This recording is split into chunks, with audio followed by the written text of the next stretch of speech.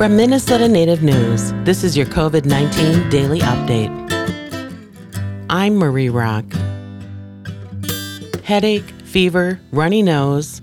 Last year this time, you might have waved off the symptoms with an, "Oh, I think I've got a cold," or a, "I hope this isn't the flu."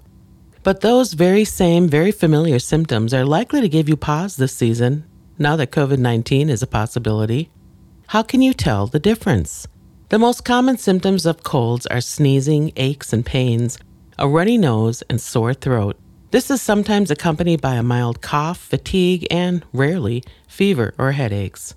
COVID and flu, both respiratory illnesses, can look even more alike.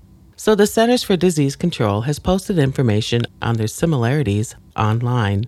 Flu and COVID can share these symptoms: fever, chills, cough, difficulty breathing or shortness of breath, fatigue, sore throat, runny or stuffy nose, muscle pain or body aches, and headache. Both flu and COVID viruses can cause mild to severe illness. Because the two are so similar, testing may be needed to confirm a diagnosis. In either case, be alert to warning signs such as trouble breathing, chest pressure, confusion, bluish lips or face, or inability to stay awake or wake up, and call 911 or call ahead to your local emergency facility. For Minnesota Native News, I'm Marie Rock. For more information, go online to mnnativenews.org. This Minnesota Native News COVID-19 Daily Update is supported by the Minnesota Department of Health.